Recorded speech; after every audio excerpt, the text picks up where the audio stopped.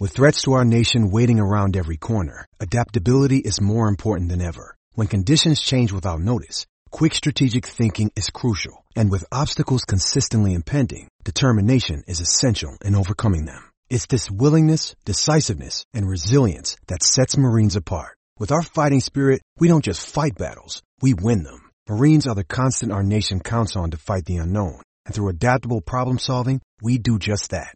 Learn more at marines.com. Good evening and welcome to this episode of the Black Tuesday podcast. As summer begins and starts soon, so much to talk about. With that, I want to discuss all of this with the managing editor of Toasted Cheese. Apparently, according to photos tweeted, she's hairstylist, makeup artists. A Renaissance woman, Stephanie Lynn. Good evening. How are you? I'm cheap. How are you? My daughter went to prom, and we didn't go get her hair done. We just did everything at home. Hey, smart. Frugal. I like frugality. Scottish. Speaking of... Huh? I'm Scottish. There you go. So now, let's talk about something that is different. And the opposite of frugality. Our guy... You know, Montgomery Grift, Sean King, and this is according to, and actually it's true, Ernest Owens tweeted this, that Sean King is being sued, and it involves money. And his Real Justice PAC, where they have given so much money, and apparently it stems from violating Philadelphia's code by courting donations split evenly between the Larry Krasner campaign and Real Justice, but used exclusively to benefit the re-election of District Attorney Larry Krasner. If he was fined before by ethics violations, why does this man keep doing this? Beige Heart. I've never heard that one. I love the many names for him. They just kill me. Yeah, he does it because he gets away with it, and he does it because he creates like this money circle. It's wild, where like people donate to him, and then he gives it to North Star or the Appeal or the Real Justice PAC or something like that, and then they give it to the North Star Project or the Appeal, and it just cycles all around and never goes anywhere, never does anything. And it's like finally someone's looking at this, and hey, I'm here with popcorn. I'm ready for it. Am I understanding it correctly? Yes, the money is like the guy on the couch in the movie Half Baked, where it doesn't really do anything for the balance of the movie. It just kind of hangs around and just kind of sits there, and it just, accumulates, well, in his case, funk, but at least in the money's case, interest, where Sean King has placed himself in a position of being a quote-unquote activist / journalist. I read his writing. Honestly, I would much rather hear a dog clear its throat than read anything that Sean King would have to offer. Mm-hmm. His prose is the mildew oatmeal in the old Quaker Oats can that we all have in our cupboard that we've had to make those one batch of cookies in 2009.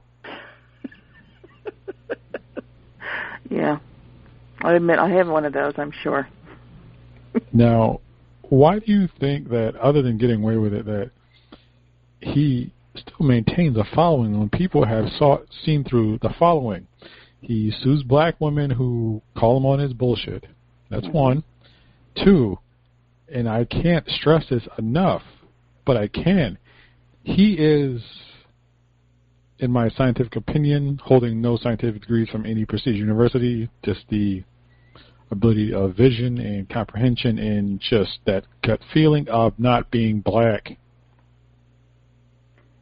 Wasn't there an expose on him a few years ago where they like went back and looked at his high school and talked to all his friends and stuff, and he didn't present as anything other than a typical white dude.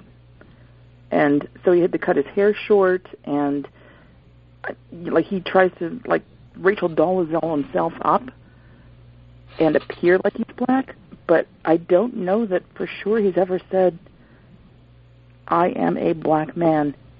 Here's my accreditations or whatever he wants to say. But he certainly does like raising money off, I don't know that he raises money off the black community, but he certainly raises it off black causes and black tragedy. So, he knows what his grift is. I just don't know how good he is at it. He says he raises one amount, and then these court filings have dollar amounts that are much, much lower, as being like the official paperwork and stuff. Like he says he raised $300 and some thousand, and they raised $13. So I don't believe a word that comes out of his mouth. He literally is as black as Mick Hucknall, the singer from Simply Red. And instead of holding back the years, he need to be serving some years in jail for thieving from all these goddamn people. Doesn't he? Maybe I'm thinking of someone else, but I swear he had a sibling who came forward and said, "No, we're white." Oh my God, he had a half brother. He literally had a half brother who looked like everyone's favorite plumber, and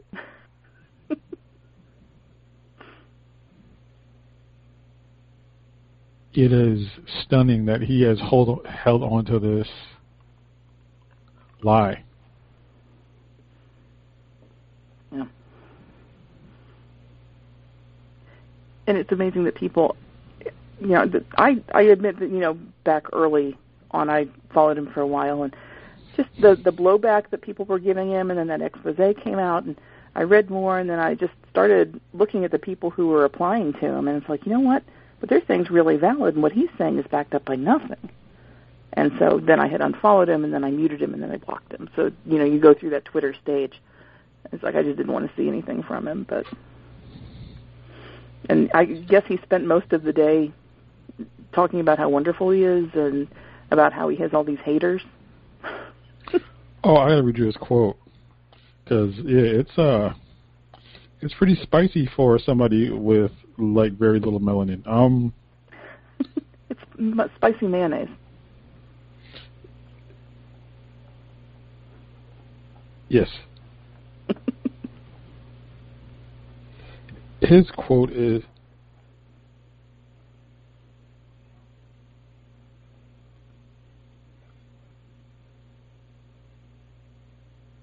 oh, he deleted it.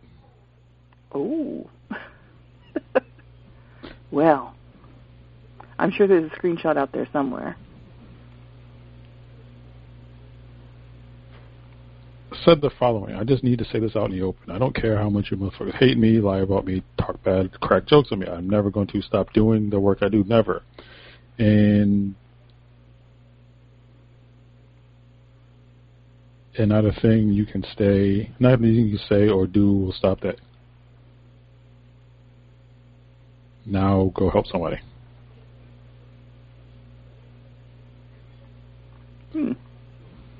Now, that doesn't sound like somebody who is proud of what they do. Like, talking about haters, like, we're the same age. He's probably younger. Mm-hmm. Do we really, do we need to kind of set an age limit on using the word haters? I know that even Gen Z isn't using haters anymore. So, hater's going to hate, and grifter's going to grift. Hater's going to hate. Oh. Oh, God. I just quoted Taylor Swift. I'm going to take this break.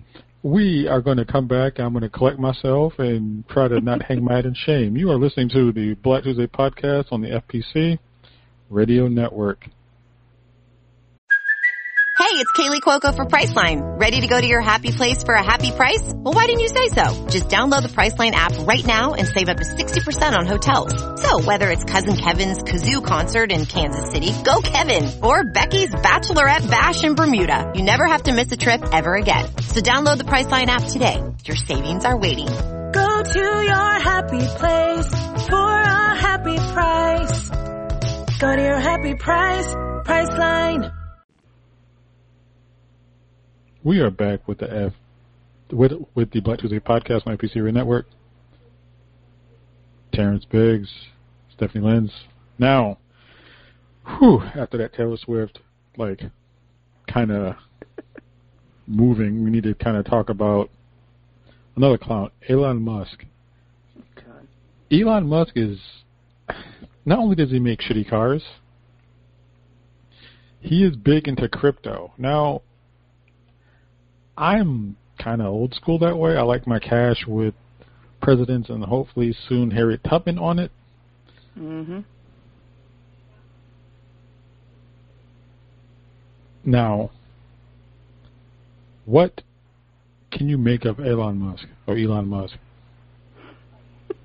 a part of me that just went, well, I can make a hat, I can make a brooch, I can make a pterodactyl. I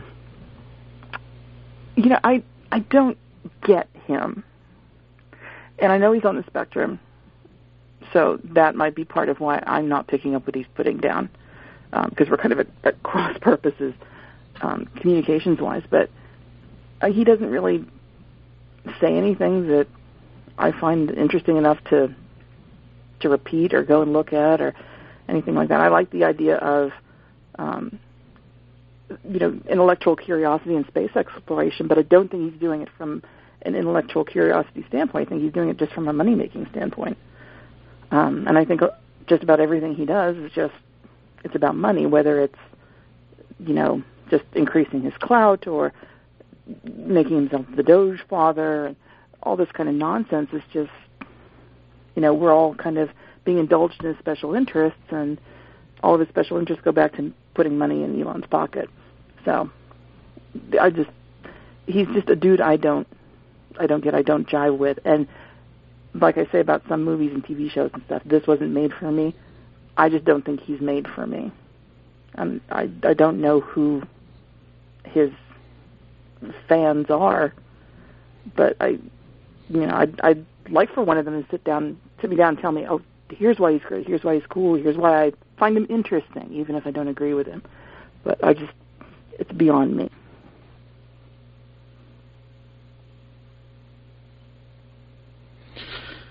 I think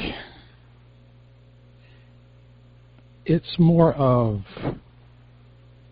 he's the goal of what the white bro, even the black bro, the burner types, not even burner, but just folks they aspire to, like his level of rich and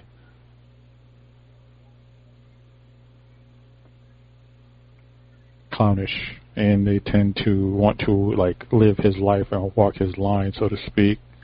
But I don't know. It's just I don't see it. Yes, he has $1 billion, a couple of billion. Mm-hmm. I'm not impressed. It's just I like. Go ahead. You cut out there for a second on my side. Oh, I'm not impressed by his whole narrative of just his life. Mm-hmm. I mean, he's come up with a couple of ideas that I'm like, oh, that's great. I got really excited about when he said he was going to make this train, Hyperloop. And it was going to be kind of this enclosed thing, and you could go really fast along, the Eastern Quarter, Boston, New York, Philly, Baltimore, along in D.C. And you just, get in your little pod, and you get shot along like the thing at the bank that takes your deposit up the thing to the teller.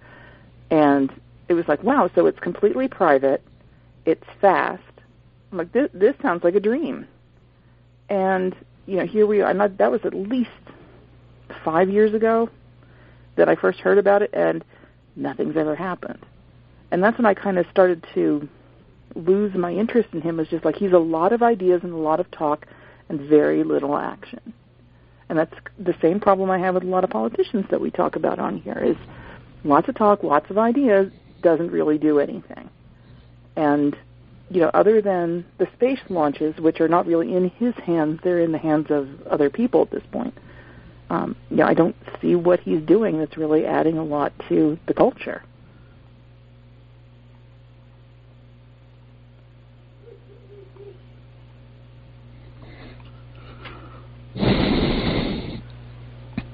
I think that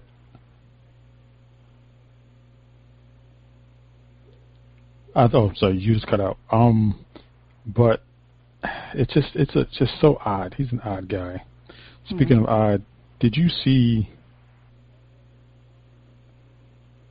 the Fox News spread, like how they decided to change the Black Lives Standing with the Palestinians into Black Lives Standing with Hamas? It's weird. I saw the thing on Forbes. They wanted me to disable my ad blocker. But, just they are so used to controlling every narrative that they think that they can just completely flip the script on whatever bullshit they're pushing this week, and nobody's going to notice. We're watching a movie tonight on TCM. It's called Chaplin. It's a biopic about Charlie Chaplin, and Robert Downey Jr. plays him. Got nominated for his first Oscar for it. And one thing that happens in it is J. Edgar Hoover sends an undercover agent to go and mess with the premiere of The Great Dictator because he says it's pushing communism and an anti-American sentiment, which that film does not. But it was just a case of, you've got an actor behind the scenes who's pushing a certain narrative or wants a certain thing to happen, and that's exactly what's going on with this. Is they take a little nugget from this and a little nugget from that, push it together and make a story, just to kind of cause chaos and to get their viewers all riled up. That's the way this comes across to me. What did you make of it?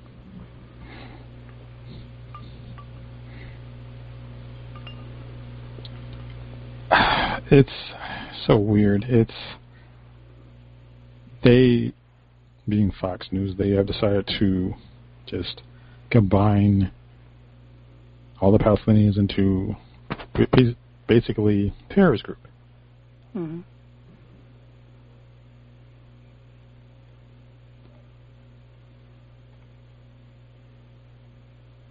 And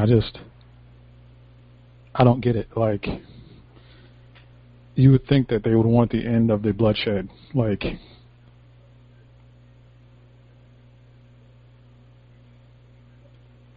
I don't get it. Like, you would think that it would be easy for them to people to pull apart, but Fox is constantly pushing this narrative. Mm-hmm. Yeah, I think that they just depend on their viewers to take everything they need to know from a headline, never look into anything beyond that, and be told what to think, and just be like, oh, Hamas is the same as Black Lives Matter. We don't like Black Lives Matter, therefore we don't like Hamas. And therefore we're fine with them, with Israel bombing its citizens. And I think that that's all that they expect out of people. And this is just a good shorthand for them to do it.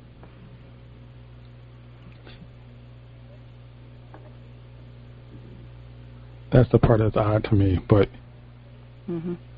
we're asking to, it's like a happier note. Lego will start selling a rainbow-colored set in honor of Pride Month, June 1st. I think this is an interesting step, and I think it's a great step. It's a bold move. I like seeing these companies embrace marginalized communities and not be afraid of the conservative pushback. Mm-hmm. And Lego has always been a company that, embraced, their toys. They don't sell, if you notice, they don't sell gun toys, and they don't sell, kits to build tanks or anything like that.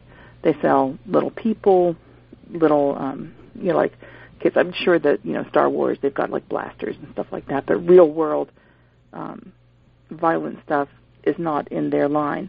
And they've always had the idea that their toys are gender neutral. And, any kid can have any set or any just plain old box of blocks and have fun with it.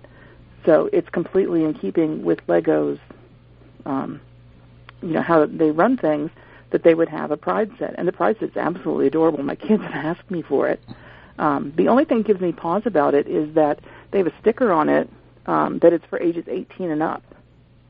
And Lego generally is for ages 3 and up, unless you have really small pieces, then like they might have like a 12 and up, or if it's complicated to build, something like that. These are just a set of minifigs and a base. So when they put it out, I replied to them and I said, why is this 18 plus? What's the safety concern? And they never replied back, but, it's Lego. What are they going to do? Reply to one tweet. But I don't get why it's 18 plus when it's just a set of minifigs and some blocks. That's the only thing that gives me pause about it. Otherwise, it's great. That's a good catch. That's an excellent catch. I just, I would think that they need to address that, because chances are they're going to have that question more than once. Because my kid is 17, I want to buy it for her. Why can't I buy it for her? So speaking of, I want to talk about Joanne Griffiths. She is the founder and CEO of Knixwear, which is a intimate apparel brand, per their Twitter. She has set a ground rule when talking about funding. Miss Griffiths is very pregnant with twins, and any investor who might cite as a concern will be disqualified from bidding. What do you think of such a strong, bold stance? I think it's great. She's the boss. She gets to set the rules. If people ask her why her hair is blonde, she could say, no, you're not, I'm not interested in your investment. But yeah, she's absolutely, asking about her medical condition really doesn't have anything to do with how the company's going to run, what the business plan is, any of that. It doesn't really affect how your investment would go. I don't see, I guess an investor might say something like, well, I want to know if you're stepping away during maternity leave, but would they ask that of a man who was, partner to someone who was going to have a child or who was adopting a child? No. It's great. I saw, I can't think of his last name. His first name's Alexis, and he's married to Serena Williams, runs Reddit. Rohanian. He was on, thank you. And I know his name is hard to pronounce, but he pronounced it this morning. I saw him on CBS this morning today, and he was talking about family leave and paternal leave and stuff like that, and he was like, we just have to normalize the idea that people in business have families. And sometimes, we have to take time off because of our families. That's where our priority needs to be. And he said that he'd always believed it, and the more women he hired at the company, the more he heard it. And then when he became a father himself, he's like, absolutely, this is how it has to be. He took 12 weeks, and he said, I understand that I'm in a position where that is an extremely generous family leave. So I think it's good overall that in business we're talking about what our outside, entanglements, for lack of a better word, could mean for how we work. But I think that this pandemic especially has showed us how there are different ways to work and different ways to achieve our goals while we're still prioritizing family or prioritizing business or whatever it is that we want to do. The thing is, we have to be able to say for ourselves what it is that we want to do. And for her to be able to say for herself and for her company, if you're going to give me grief about the idea that I'm pregnant, I don't want your money, fantastic. More female CEOs should be able to do it. It's that strength. It's like I don't know why, because you're a cinephile, but it's like that scene in Kill Bill Volume 1 when Oren Ishii is confronting the other crime boss, and he, mentioned her background. As those who know that, she decapitates him and says, well, this is no other time. I'll answer all your questions, but anyone else who has to answer that has to answer to me. Mm-hmm. I'm paraphrasing because there's a lot of expletives there and violence, but she does. The take is the same. It doesn't stop Ms. Griffiths from doing her job. It doesn't stop her company from wanting to expand. Mm-hmm. She's the boss. Yep. Got to respect that. Now, as someone from Florida, I'm sure you've had to deal with your share of hurricanes over the years and just other natural disasters. Today, President Biden announced that FEMA will provide $1 billion to state, local, and federal governments. This is from Bloomberg, to prevent damage from floods, hurricanes, and other wildfires. Why has it taken this long for? I'm sure the Obama administration did it, but in the previous 4 years, we watched California just burn, and not just California, but parts of Washington, parts of Oregon, just burn, just completely burn, and little was done. And FEMA has had issues going back to George W. Bush. Why do you think that governmental agency has always struggled with certain things? Is it because it's so massive, or there's a lack of follow-through, or there's just, it needs to have more than one head? I think FEMA might be stretched too thin. I know with Hurricane Andrew in '92, we were all calling it feeble instead of FEMA, and I don't know if people still call it that, but that always comes to my head, and sometimes I'll be talking about FEMA and I'll accidentally say feeble. But they just don't respond in a timely way. And the thing about hurricanes is you have a little lead time. You know if it's going to come, you know how bad it's going to be, and you can kind of prepare. And the thing is with hurricanes is they never seem to have their shit together. Either, with Andrew, with Katrina, with Sandy, they just kind of stand there wringing their hands like they don't know what to do, instead of having the moment this goes through, we got boots on the ground, here's going to be we have the shelter here, here's going to be the stuff that we're going to hand out, and here's the plan of action to get places rebuilt. There just always seems to be complete nothing. And then you add in something like a wildfire or tornado that you can't really predict, and they really struggle and don't know what they're doing. So I've always thought that it's just a case of either, to get people in there, like, George Bush's buddy Brownie, who really didn't have any experience with this kind of thing and didn't know what he was doing, or it's a case of just bad organization. And that's what has always struck me about FEMA, is just it doesn't seem to have itself together and doesn't seem to do what it's supposed to do. There's still been no recovery that I know of in Puerto Rico for Maria. At least Biden's not throwing paper towels at them, but I'd like to know that at least something's getting done there. And, what's going to happen? We're just starting hurricane season now. Hopefully we won't have anything terrible that, the money won't get siphoned off to other places, but it just always seems like a mess to me. Do you think that a smart tack would be to split FEMA into regions? I think that would be a good idea because, like, in the Midwest, you could have, like, tornado specialists who know, what people need after tornadoes and, stuff like that. And then in the East and the Southeast, you could have hurricane experts. And then you have wildfire experts in the West. It would be great, but they would be able to cover whatever disaster would befall them. But, I think it would be better regionally. But, the states can barely get along. How are we going to make a region? For me, I thought about this after I read the article. For me, I would put the Western region, like the office in Portland, and actually not in Portland. I would put it in probably Phoenix because they have fires out there too, and Phoenix would be right there, and then put the Midwest, like split into much smaller. Have the Midwest one because Midwest deals with tornadoes and floods. Mm-hmm.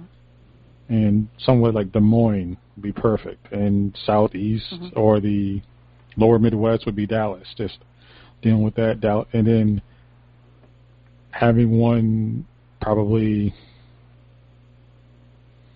I would say, somewhere close to New Orleans to try to deal with the flooding and hurricanes there, and just split it up because the big umbrella of FEMA is not working. It's not. There are people unnecessarily dying. Mm-hmm. Now, along the lines of disasters, apparently the farmers in the Klamath Basin, which is Oregon, they're running out of water. And so to kind of help the survival of fisheries, they have they're trying to meter the amount of water released via irrigation to farmers, and that has caused a struggle. Like, is this the bill coming due for climate change? I think so. From what I read, there's a lot of this that's either, I don't know if it's tribal land or if they're tribal fisheries, but, these are the exact people who have been warning us about this, the whole time, and have told us, water, water, water, this is what it comes down to. And here we are at a place where they have to limit or ration how much water farmers are getting for crops. And this is where we are headed if we can't get our heads out of the sand about climate change. I absolutely think that it's related to climate change, and it's also related to our just reckless use of water. We're really fast and loose with water. Now, it is stunning to read that, people, the government has pretty much had to choose between fish and crops, and I kind of wonder what the ignoring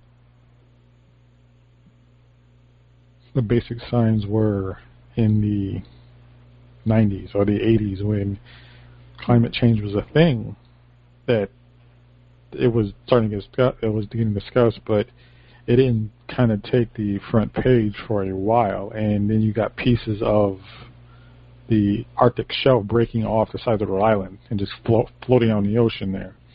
But just with these farmers, it is tense, and it's hard choices, and I wouldn't want to be an irrigator in this point, because who do you side with? Yeah. And then Ammon Bundy is sticking his nose into this, too. So they're turning it political as well. Of course. So, yeah. That whole family. Yeah, they're just a whole bunch of nutbags. They are. They are kind of garbage, and just a little bit of the worst. Now, we always wrap up with fun questions on the 80s, 90s music. Now, one of the things, there's always been a girl, since, the McGuire's in the 40s and 50s, or the Supremes in the 60s, or Sister Sledge in the 70s. There's always been girl groups, like just pop, Motown, rock, whatever, but they've always been rather strong. In the 80s and 90s, who are your underrated female-led bands?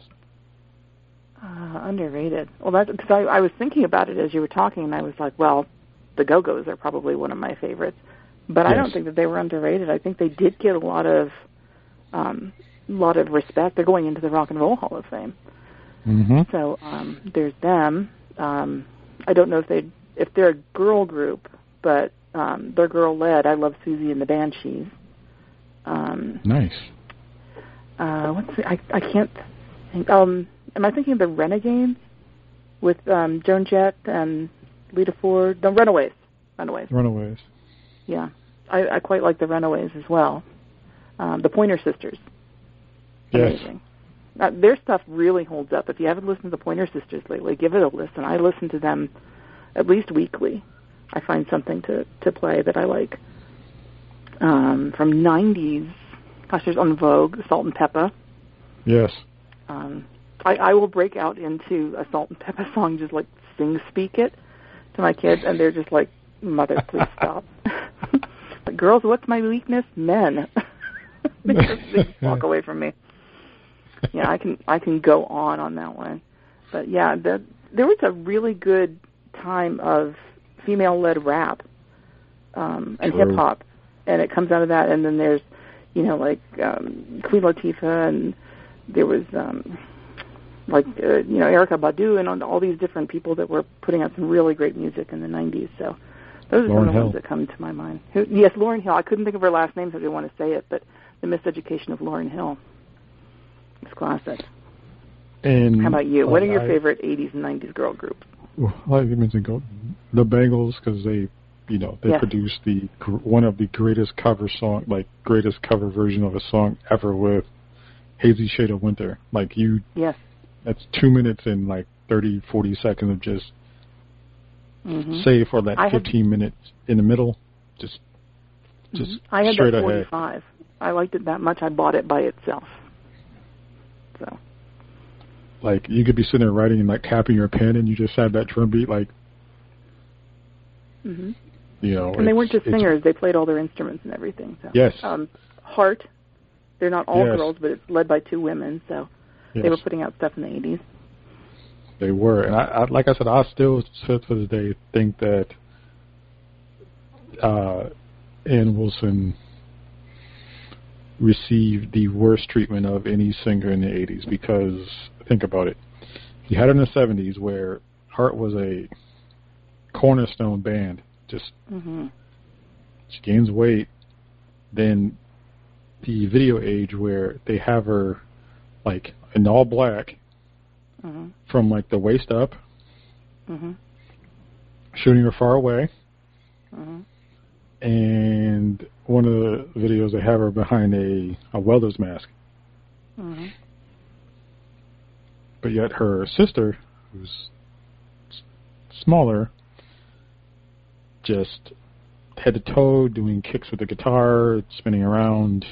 In the video for These Dreams, she's laid out on the floor somewhere, and I'm like, really? This is what we're doing? Yep. And it just...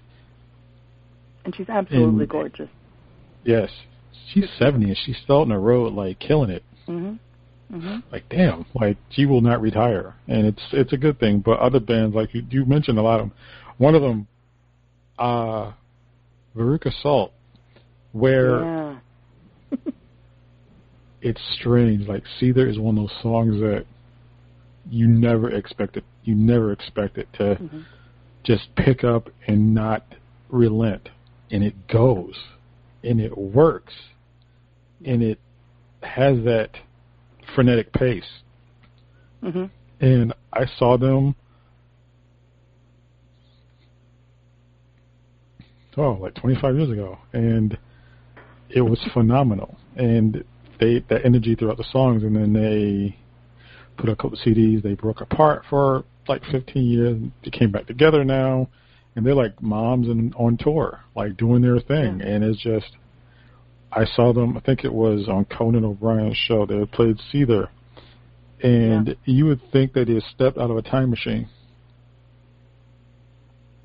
because it was the same. It was just as clear. It wasn't lip sync, because you could tell because of the changing and the tone and tenor of Nina and Louisa's voices. Yeah, you say Veruca Salt, and I thought of Belly too. Oh yeah, because they weren't all girls, but it was woman led, and that kind of takes me back to a certain place in time as well. Believe it or not, the Donnas. Yeah, I have that album. Their first album.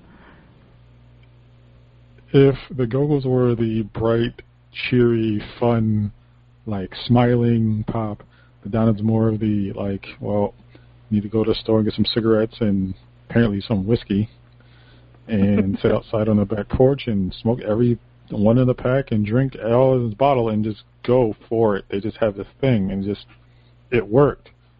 They were one of just they're a rock band. Mm-hmm.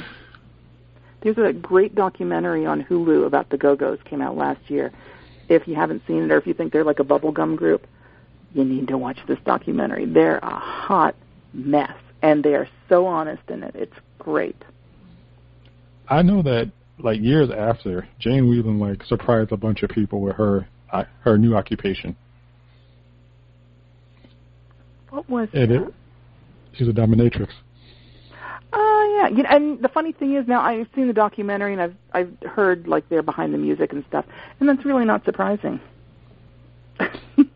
I was stunned. I'm like, okay. Like, and you know, for somebody out there, that's exactly their kink. Jane Wiedlin as a dominatrix. It is, yeah, because, I mean, it was weird because I was thinking about her solo stuff, and she had a solo song called Rush Hour, where the video was weird because it's her and there's a bunch of dolphins, and the dolphins are like swimming and apparently they are causing traffic jams at SeaWorld or some nonsense. But it's one of those things that the girl band is always phenomenal. Now, how can people interact with you on social media? The best way is on Twitter, and my handle is Edenza, Edenza. One of the best out there. Stephanie Lynn, thank you so much for joining us on the Black Tuesday podcast. My pleasure. I'm going to go listen to some music now. There you go. There's been another episode of the Black Tuesday podcast. Be good to yourselves. Be good to each other.